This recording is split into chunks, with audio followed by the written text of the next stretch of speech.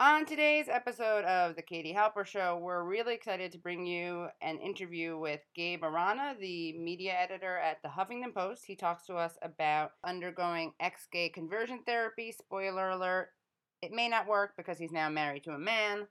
And we go over the best lines of the GOP debate and why Ben Carson sounds like a serial killer. And Gabe Arana tells us 5 ways journalists can avoid being Islamophobic in their reporting.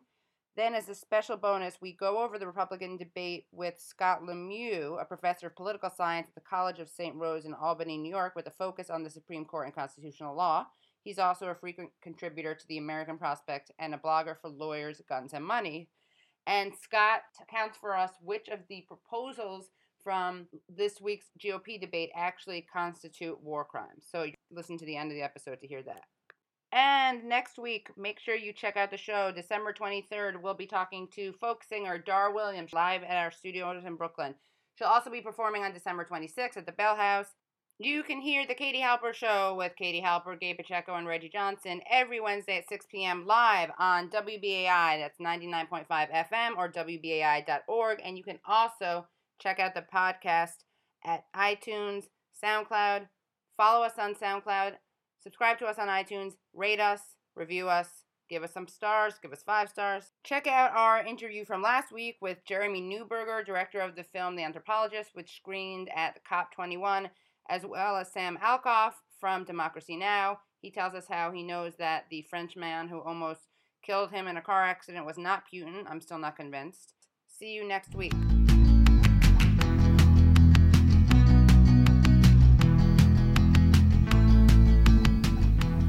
Hello, and welcome to the Katie Halper Show. I'm your host, Katie Halper. I'm here in a room full of Gabes. I'll explain that in a second, but for now, you should know, as you always know, you can always hear the Katie Halper Show on Wednesdays, 6 p.m. on WBAI. That's 99.5 FM or WBAI.org. Wednesday, 6 p.m. Basically, everything else stops, and you run to either your phone, the internets, what have you.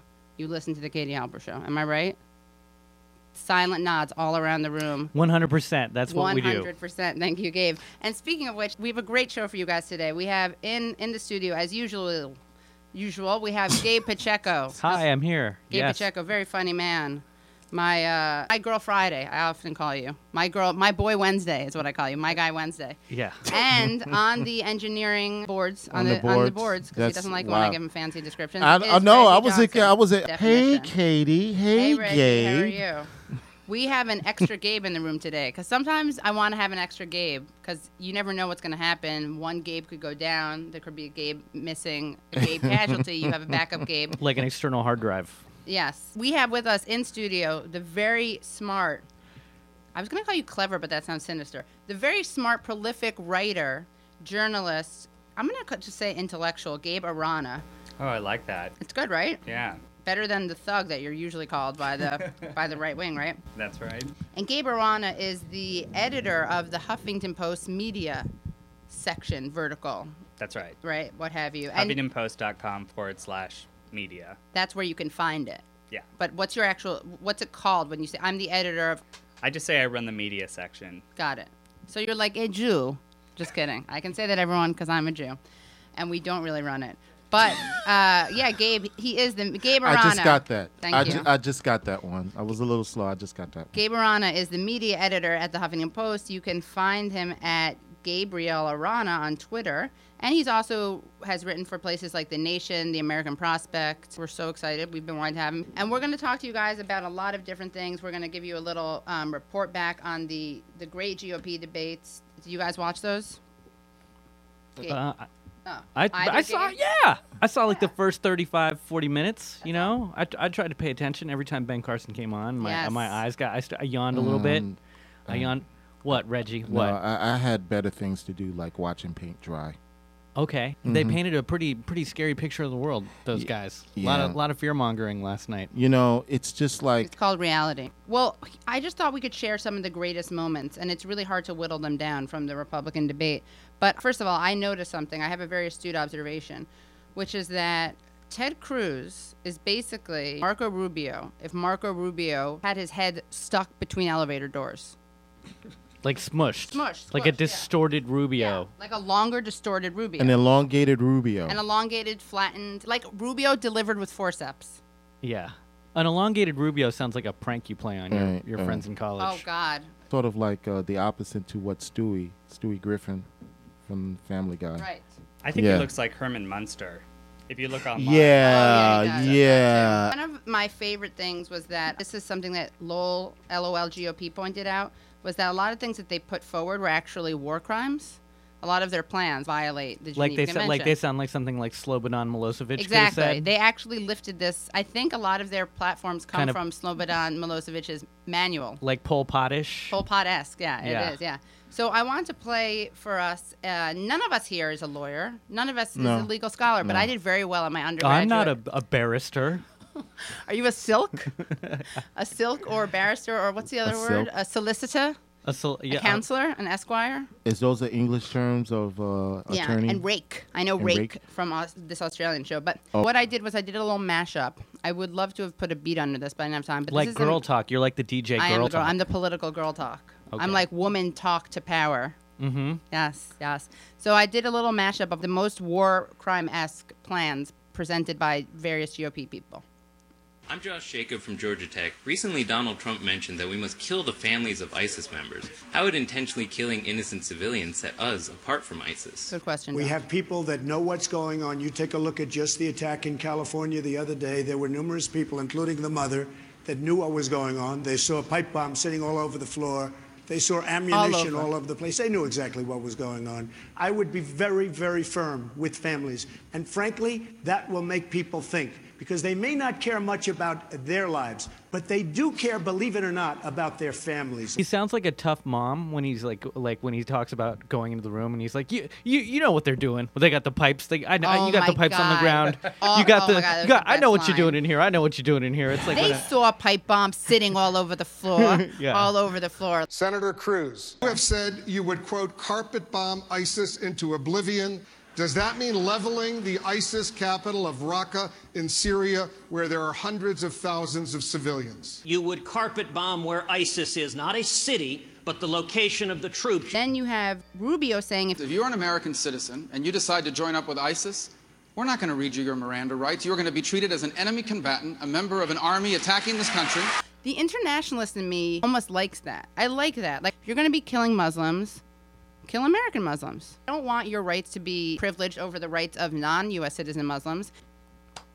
Thank you, Marco. Wow. I'm owning it. No, I mean, I'm being facetious, obviously. A part of me is like, look, if you're going to be a terrible person, be a terrible person who also... Why does somebody who doesn't have an equal opportunity? Exactly. So it's a little weird to be an internationalist who gets excited about expanding the Muslim killing program, and I obviously don't, but it is a little bizarre when people are like, I don't care if we kill non-American Muslims and violate their human rights, but you better not touch a hair on an American Muslim. So I would just like to thank Marco Rubio for inserting that internationalist Marxist perspective, which we all know he has, as someone who fled. He didn't flee, by the way. You know, he always says he fled Castro. Yeah, right. No. Batista, pre-Castro. His family left during Batista. Every time he mentions that, you should know this. His family left during the dictator before Castro. I happen to be, crazily enough, as a person who has a radio show on WBI, I'm less anti-Castro than most North Americans, but he pitches himself as a real Floridian, right? And he's trying to get the exile vote. As though he was leaving the communist oppression, whereas in fact he was leaving like the landed elite oligarchy, plantation owner. Plantation, hacienda, if you will. Yeah. Capitalist thing, exactly. Like the Copacabana days, Bacardi rulership. When Hyman Roth was running gambling down there in Godfather 2. Yes. Hyman. Can you say that on the radio? I believe it's a medical term. Yeah, okay. It is. It's a medical term. And a Jewish name. I mean, if they exist. I don't know if they exist. Do they? Not. No, they're a myth, like unicorns. I have to say that the best one of all, really the best one, was when Hugh Hewitt, that's his real name apparently, he asked Ben Carson, who's a neurosurgeon. And he never lets you forget that. He doesn't. And he said... Yeah, everything has a tumor metaphor. But what's scarier is that this is a literal one, and it's kind of a simile, but here we go. Ready? Hugh Hewitt, big right-wing libertarian with the radio show, says to Ben Carson during the debate. You mentioned in your opening remarks that you're a pediatric neurologist surgeon. Neurosurgeon. And people admire and respect and are inspired by your life story, your kindness, your evangelical core support. We're talking about ruthless things tonight. Carpet bombing, toughness, war. And people wonder, could you do that? Could you order airstrikes that would kill innocent children by not the scores, but the hundreds and the thousands? Could you wage war as a commander-in-chief? You should see the eyes of some of those children. This is the best. When I say to them, we're going to have to open your head up and take out this tumor. What? They're not happy about it, this is the believe best. me. And they don't like me very much at that point. And by the same token, you have to be able to look at the big picture. It's actually merciful if you go ahead and finish the job rather than death by 1,000 pricks. So you are okay with the deaths of thousands of innocent children and civilians? It's like... You got it. You got it. He's got that skin crawling, that tone that's so calm when he's saying something so horrific. But let's just say what just happened here. Basically, he was asked if he had the guts and the conviction to kill innocent people, and his response was, yes, I do. And to prove that point, I'm going to tell you a story about my experience as a neurosurgeon. Yes. He points to his experience as a neurosurgeon to prove he's capable of killing innocent people. Mm-hmm. I don't know if that makes him a worse politician or a worse doctor. It's like the opposite of the Hippocratic Oath. Yes. Do harm first. Any parent who would now take their kid to that doctor should have their kids taken from them. You know, Dr. Carson came on WBAI back in the 90s. And the way Dr. Carson is talking now is way different from what he used to talk back in the 90s.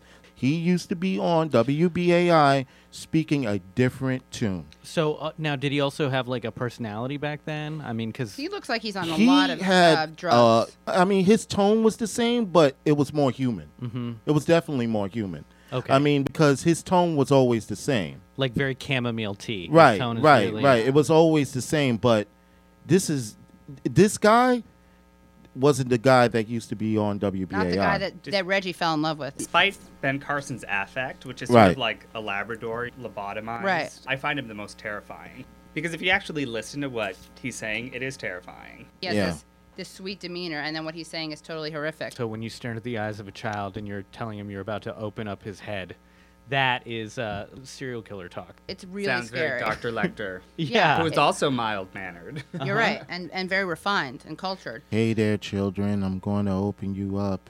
See the tumor inside your head. So he You're says... You're not going to like it, but it must be done. War crime. War crime. So he says, by the same token, you have to be able to look at the big picture to understand that's actually merciful if you go ahead and finish the job, rather than death by 1,000 pricks. So now he's comparing his neurosurgery to a mercy killing. Like a euthanasia. Yeah. Which is something that you are okay with if you're an evangelical Christian? Probably not. Oh. If you bring your kid in for an operation on a brain tumor and he decides to euthanize your kid. He's like, we're not going to give your child any shots. We're just going to... It's from 0 to 100, one extreme. Why not? Why prolong the experience? Better than death by 1,000 pricks. We're just going to kill your kid. It's probably like he has like a totally treatable infection. Really like the theme of murdering children that just kept coming up over it's like a kind motif. of a leitmotif. Exactly. Yes. We are so on the same wavelength. I think that yesterday is going to go down in history as the day when Ben Carson said he was prepared to kill innocent kids because of his experience as a neurosurgeon. I'm predicting that. Oh my God. Gabe, wait, what's the deal? You don't know this Gabe Arana, but Gabe Pacheco, when he laughs, covers the mic, and Gabe Arana just did that too. Own it. Laugh into the mic. All right. Also, did you guys notice that Ben Carson, he said theater? I don't care whether it's a mosque, a school, a supermarket, a theater. Theater instead of theater, which sounds pretty un-American to me. I mean, I'm fine with that. But he said that I thought he would arrest himself. Is that more of an English pronunciation? I think so. Theater. Did you guys hear what Donald Trump was saying about the internet? Does he kind of believe that it's a tangible hold on object 1 second. in space? It's like a thing. It's kind of like pipe on the ground. Like, there's valves. You recently suggested closing that internet up, those were your words, as a way to stop ISIS from recruiting online. Are you referring to closing down actual portions of the internet? This is so easy to answer. ISIS is using the internet better than we are using the internet, and it was our idea.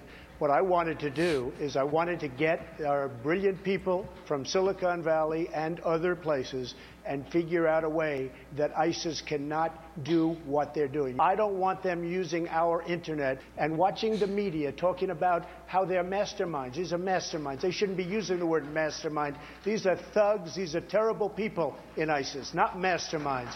And we have to change it from every standpoint.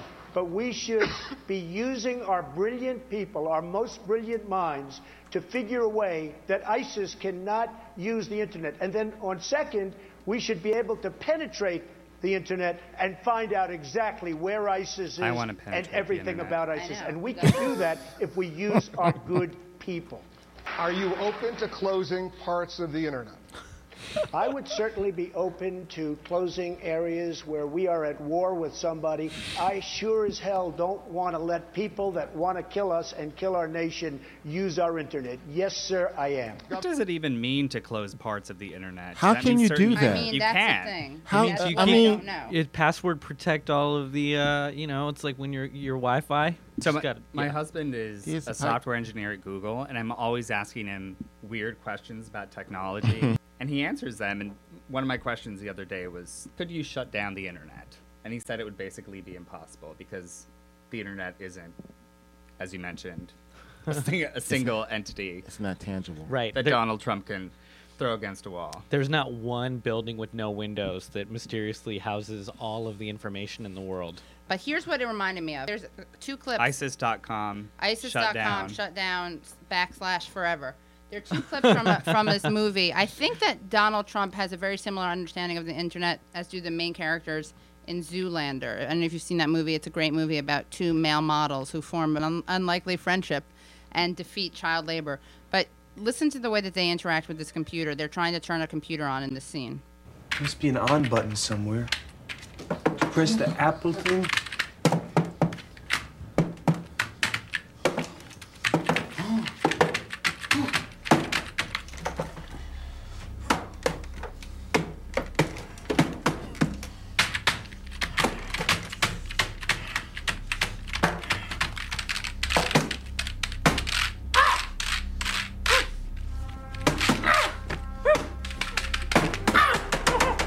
So that's either, it's unclear, that's from Zoolander or it's from a documentary about Donald Trump trying to turn on a computer. And trying to defeat ISIS on the internet. ISIS. There's a clip of Zoolander / of Donald Trump actually destroying the ISIS evidence that lets them attack our country. Ready? Here's the next clip. No way, compadre. We got 30 years worth of files right here in this computer that are gonna bring you down. Oh, no. Turn down! Okay, sorry, that was Where'd all the files go? Where'd all the files go? That was actually Donald Trump opening the files that ISIS had in order to ruin their I plans, believe that he believes that the internet is some kind of tangible building that exists somewhere in the bottom of the ocean somewhere like that. You know? mean, the psychology of Donald Trump is really simple. It's the psychology of a schoolyard. I mean, even the internet. That was our idea. That's right. Mine. Don't you use our. Stop using my internet. And don't call yourself a mastermind.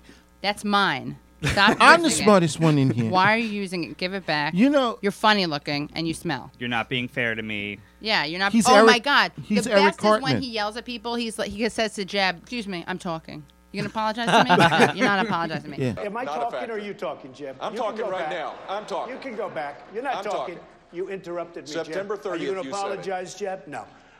Am I allowed to finish? Yes, one at a time. Excuse Go ahead, me. Am I allowed to finish? Go ahead, Mr. Trump. So, Little of your own again, medicine there. I love that. He gets so self-righteous. Right. Or with Megyn Kelly, remember when he's like, you know, I'm very nice to you. I shouldn't be because how you're treating me now. He's Eric Cartman. Another part that I really like, Ted Cruz quoted FDR's grandfather about horse thieves. Well, you know, I'm reminded of what FDR's grandfather said. All horse thieves are Democrats, but not all Democrats are horse thieves. Ted Cruz knows what resonates with the people. I was like, what? This like FDR grandfather quotes about horse thieves. A quote out of Tombstone or something. Yeah. Like like who knows what a horse thief is now? I know, and also that's the grandfather of the guy who started the New Deal. Aren't you supposed to be anti-Northeastern elitist? Really. Then I had some drinking games that for next debate, because they're about 75, right? So the next time that we have another GOP debate, drink every time Chris Christie says, as a former federal prosecutor. I will tell you this. I'm a former federal prosecutor. As a former federal prosecutor, this is the difference between actually having been a federal prosecutor. Now, listen, I'm a former federal prosecutor. On September 10th, 2001, I was named chief federal prosecutor in New Jersey. Only if you have a high tolerance. And can you tell us about Gabe? Which one? Gabe, who's half Mexican. Oops. And has brown hair and brown eyes, and is handsome. You like that? No, Gabe Arana, can you tell us about this article that you wrote for the Huffington Post about how to avoid Islamophobia in reporting? So it was a follow-up to an article I did about how bad Islamophobia was in the media, because every time there's a terrorist attack, the country, including the media, seems to lose its mind. And there's an incredible flattening of the entire Muslim world that goes on. And as journalists, it's our duty to portray the world in all of its texture and nuance, not to treat it like a video, not to treat international politics like a video game, which if you watch cable news is basically what the show is. Despite nuanced intellectuals like Donald Trump, he's not able to shift the We see what you're doing. We see what your families are doing. You're laying down some pipe, bunch of pipe all over the place. We just got to cut off that part of the internet, you know? Oh my gosh, yeah. So you wrote Says this. the man with the doll hair. Troll doll. Troll doll. That's like way too hot, actually. That makes him sound way more attractive than he is. But so you wrote this article, 5 ways journalists can avoid Islamophobia in their coverage, which was on Huffington Post. Can you go over the kind of a basic explanation of the 5 ways so that our listeners, when they cover it, can make sure that they dot their I's and cross their For all T's. of us journalists out there, vloggers out there, bloggers out there. Smoggers. Sure. So joggers. What's a smogger? I'll tell you about it later. Oh, okay. A blogger who smokes. Mm-hmm. Al Giordano. Al Giordano, I hope you're listening. Of American News. It's especially bad on television. If you watch television news in the wake of a terrorist attack, it's horrifying. And the most basic observation I had is that these anchors know nothing about what they're talking about. Which they're sort of, it's not like those of us who work with words. We go and do research and then write articles. These are people who get up every day, go into the studio and look at themselves in the mirror. Yeah. So I think my first recommendation was that everyone who reports on issues that touch on the Muslim world should know more about Islam, should know more about the diversity of the Muslim. You actually say visit a mosque. Yeah. Gabe, that's something that I think everyone on stage last night at the GOP debate would like to criminalize. Are you aware that Well, they'd like to criminalize the mosque first. Yeah, it's true. You're right, yeah. But yeah, I mean, it's evident how much empathy, I mean, whether it's the GOP debate or watching people fight and scream on cable news, it's striking how little empathy people have for, these people that were going to carpet bomb, or what were the other? Treat bomb, like they have a tumor and right. are terrified of you. Right. Euthanize. Yes. So my first suggestion is that every journalist who reports on these issues should visit a mosque, should know a Muslim person. And it's not that it's the duty of the Muslim community to educate us. It's our duty as journalists and as people who are explaining the world and contextualizing it to know more than the audience, to know more about Islam than the average person. And I'm sure if you gave people in the media a survey of, asking basic questions about Islam and the Muslim world, they would not do better than the general public. Right. Yeah, there's tons of ignorance. I mean, it's funny. There's so much ignorance about this issue, and people haven't really been talking about this, but there have been a lot of Islamophobic attacks in the wake of the Paris attacks. And one of the things that people kind of don't acknowledge is that there's a total double standard, right, in terms of a separation of church and state is tolerated versus the separation of mosque and state, if you will. Mm-hmm. I find myself, this is totally WBAI inner circle talk. Guys who listen to this show on Fox News don't listen, but I find myself actually doing the opposite, where I bend over backwards and I'm more tolerant of Islam than I am of Judaism and Christianity, because it's such a hard thing to be in this country and on an international level too, although obviously the population is bigger. But I remember hearing once about these cab drivers who wouldn't pick up people with dogs, and I was like, well, that's their religion. They can do that. And my friend was like, Katie, you would never say like Christian cab drivers or Jewish cab drivers could do that. I think if Christians were actually marginalized in any way exactly, in this country, that's the issue. then I would... No, that's exactly the issue. Then they would it need is a somebody question of to stick up for them. marginalization. There's a war on Christmas. I don't know what you guys are Yeah, talking get your about. head out of your bum. Yeah, seriously. Although Fox News declared the war on Christmas over because at the debate, Wolf Blitzer wished the audience Merry Christmas. Are you serious? Yes, so this was a huge victory. Oh. Do they know he's Jewish? That's probably why it's such a coup, right? If it was a Christian guy, they wouldn't have been so excited they converted. about it. So they not only that he said Merry Christmas, but he converted. I don't think he converted. It more shows the power of Christmas that it infiltrates. I see. I mean, I see. Even though, as I always like to point out, Jews should get some credit for giving birth to the guy who we celebrate on Christmas.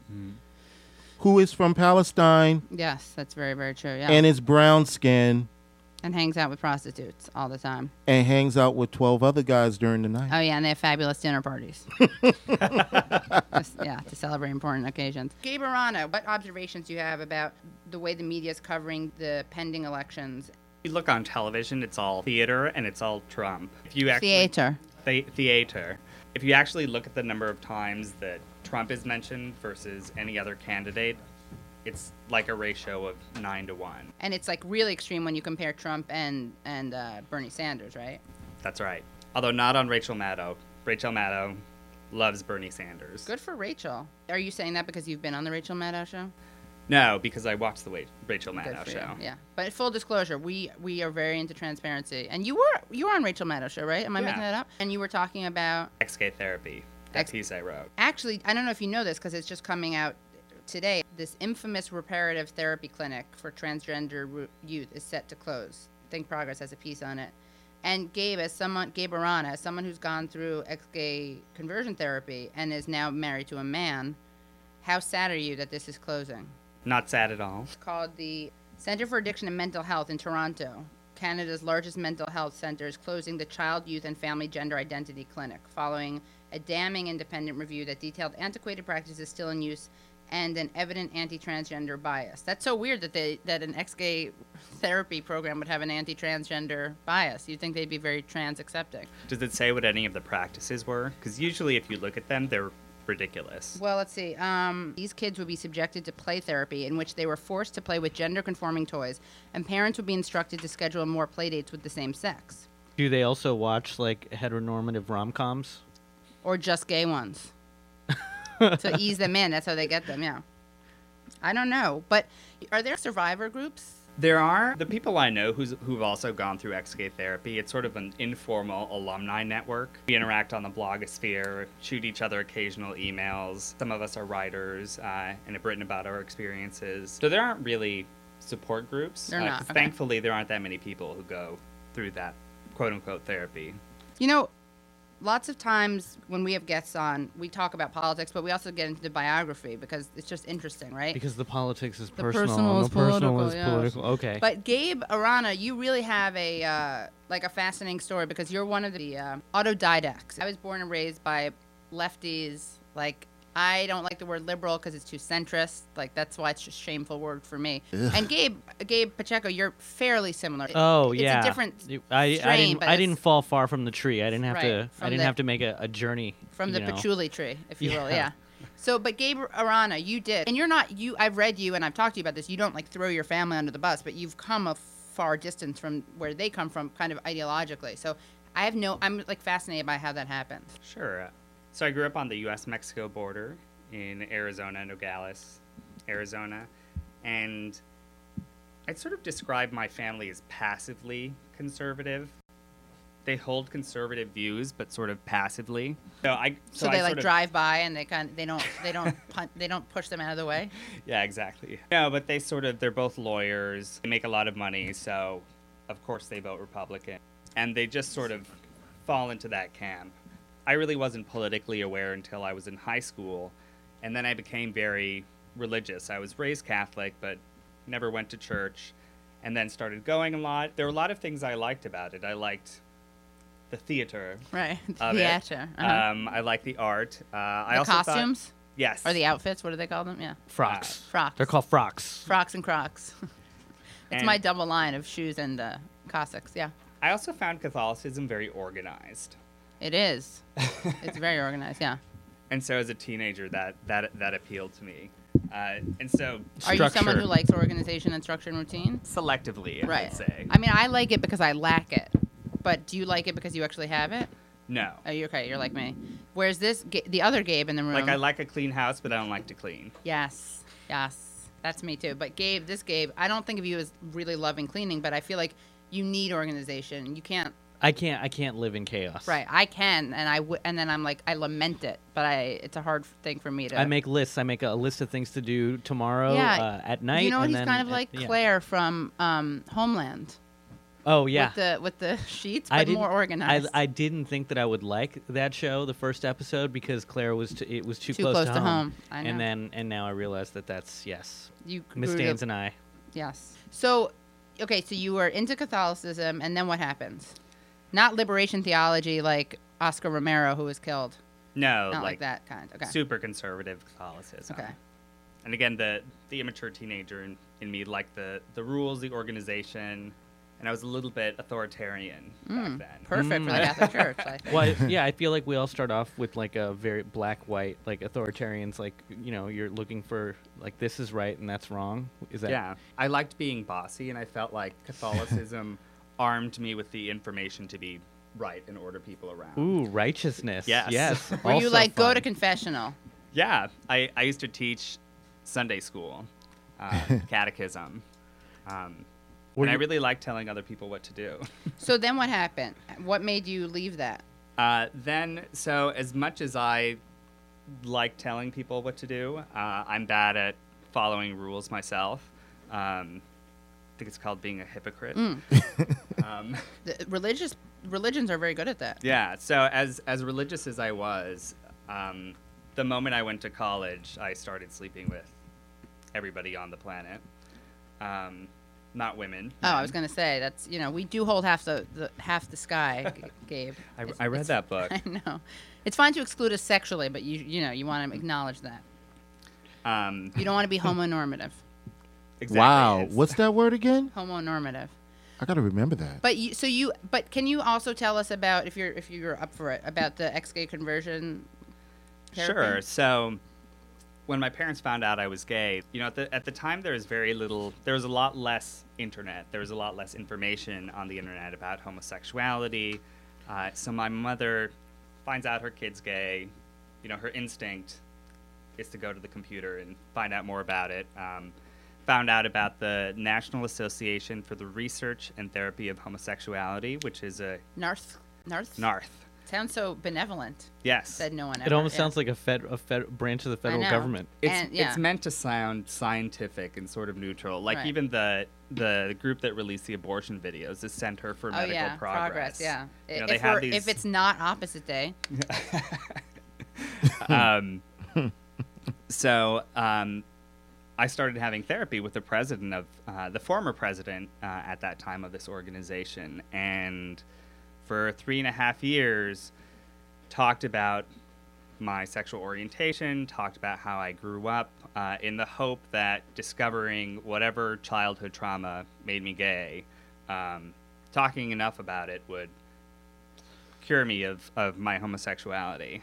And after 3.5 years of talking to this therapist once a week, once every 2 weeks, I decided it wasn't working, and I still thought that being gay was wrong, but I didn't think I could do anything. You were like a lost cause, kind of.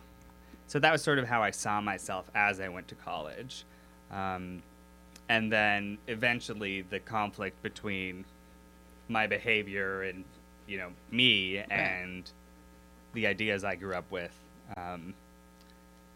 they say, came to fixed a head. itself. Yes. Oh, yeah. and so how did you, what kind of role models did you have for knowing that this was an okay lifestyle?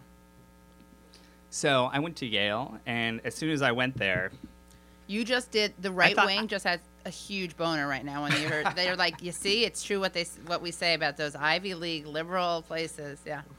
Well, first I thought every Jewish person was gay. You're kind of onto something there.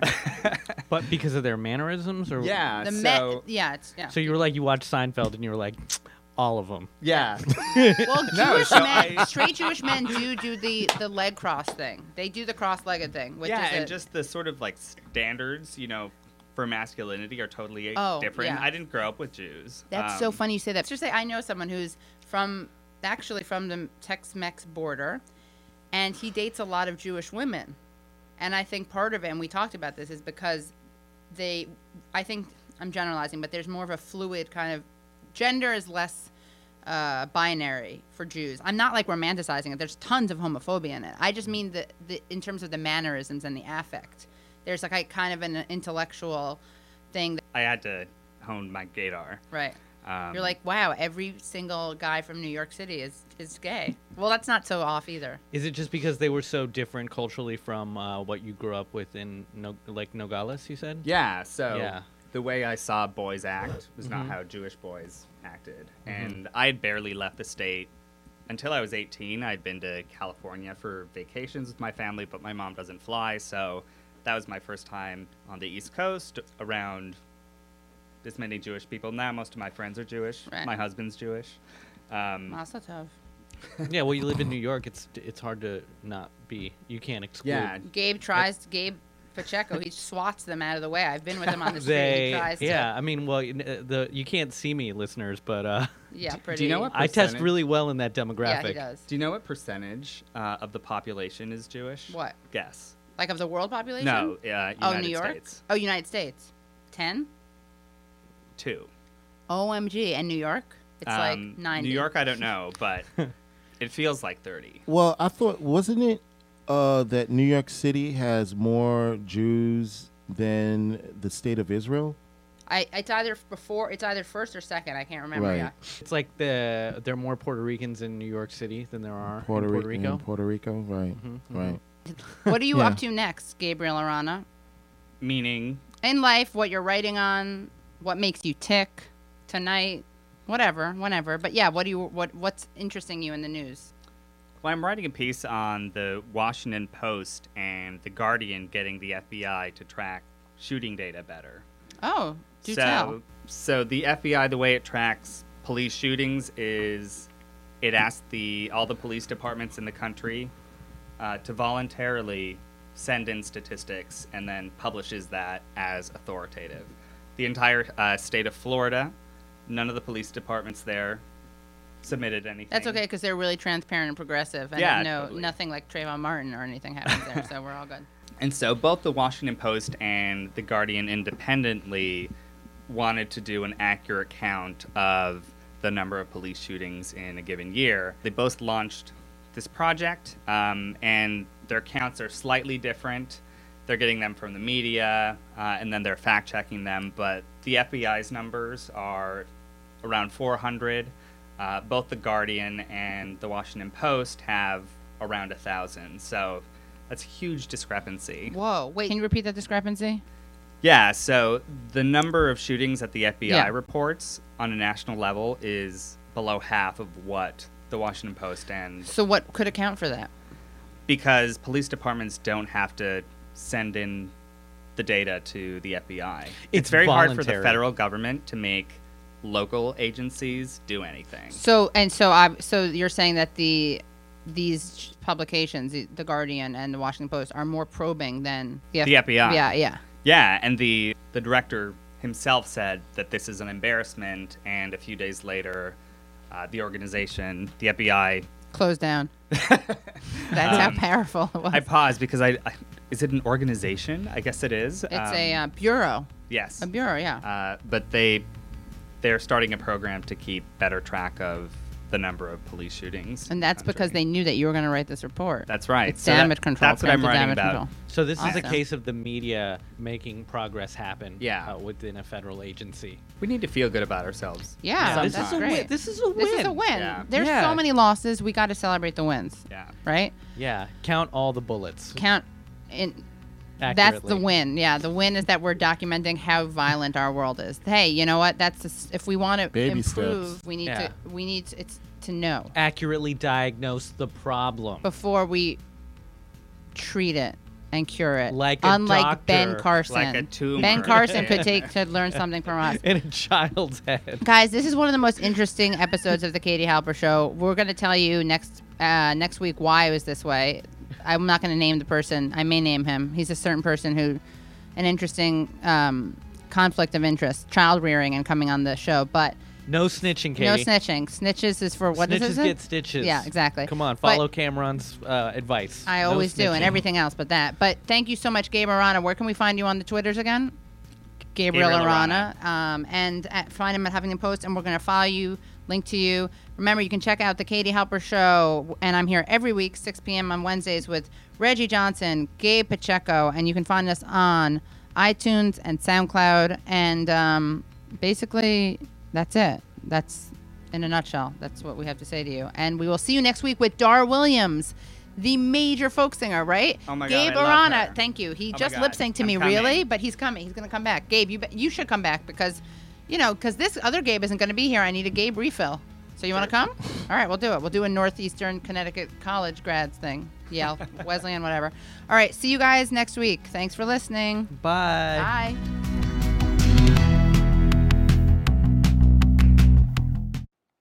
And here, as promised, is our podcast bonus in which Scott Lemieux, the professor of political science at the College of St. Rose in Albany, New York, with a focus on the Supreme Court and constitutional law, goes over for us which of the GOP proposals from the debate this week actually constitute war crimes.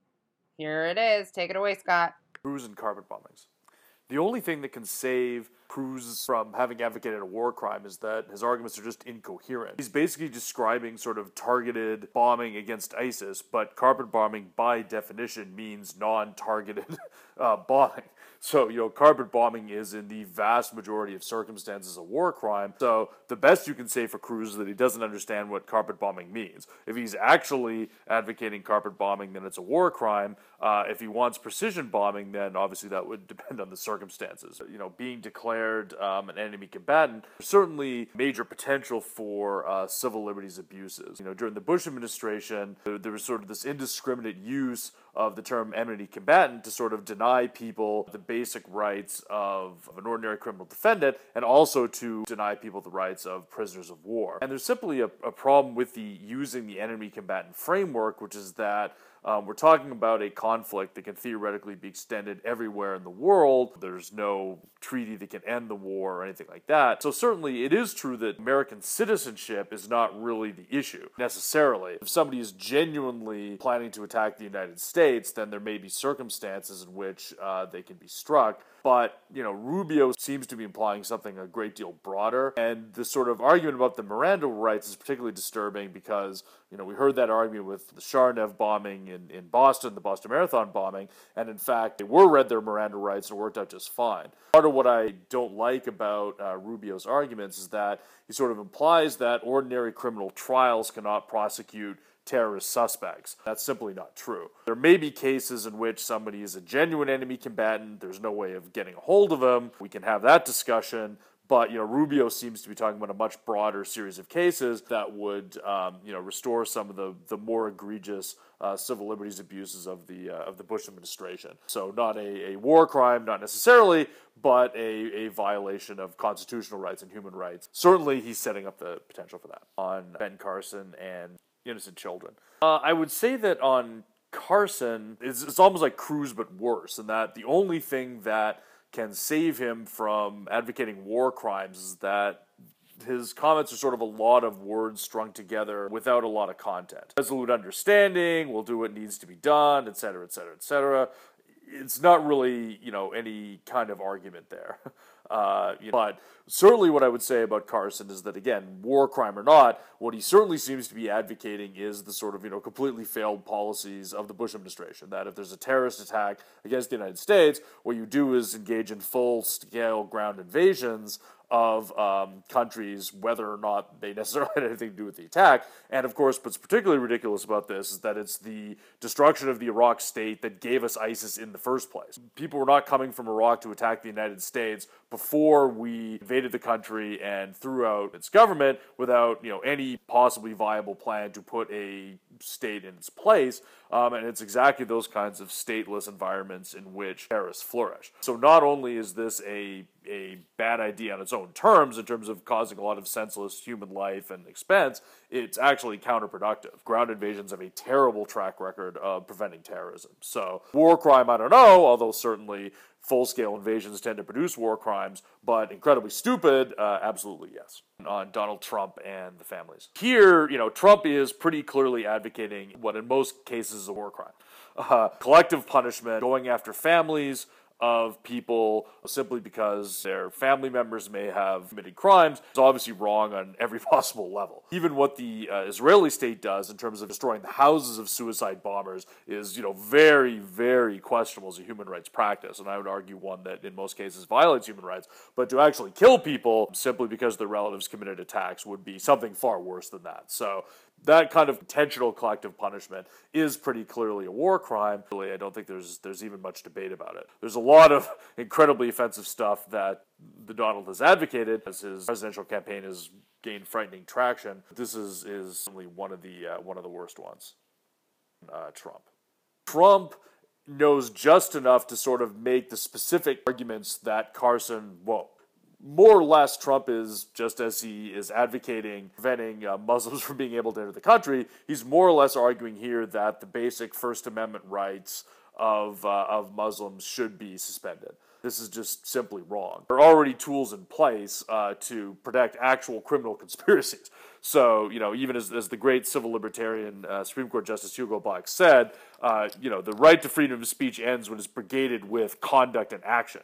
So, Tony Soprano doesn't have a First Amendment right to order Christopher Moltisanti to hit somebody, and this applies to any criminal organization up to and including Islamic terrorist groups. But what Trump seems to be advocating is something that goes much beyond that, which is to simply say that sort of advocating certain ideas, absent any actual, conspiracy or any actual criminal act, should be prohibited. There is actually a pretty disturbing history of this in our country. As recently as the 50s, people who were not charged with any kind of criminal conspiracy whatsoever could be prosecuted under federal law. The Supreme Court, until McCarthyism died, was not willing to protect communists who were being prosecuted solely for their speech. So there is, unfortunately, historical precedent for that. And of course, Eugene Debs, the socialist political leader and labor leader, was given a 10-year prison sentence for giving an anti-World War I speech. Since the late 60s, and really across the political spectrum, there's been sort of an entrenched principle of First Amendment jurisprudence that this kind of prosecution is wrong. Even a Klan rally cannot be prosecuted unless there's a direct imminent threat of criminal action. I think this standard is the correct standard, and Trump basically wants to take us back to some of the worst eras of civil liberties abuses in American history, and that's wrong. Basically, unless people are actually planning a criminal conspiracy, they have the First Amendment right to express their views, however much we just may disagree with them, and to try to persuade other people to agree with them. Well, thank you very much for having me, Katie.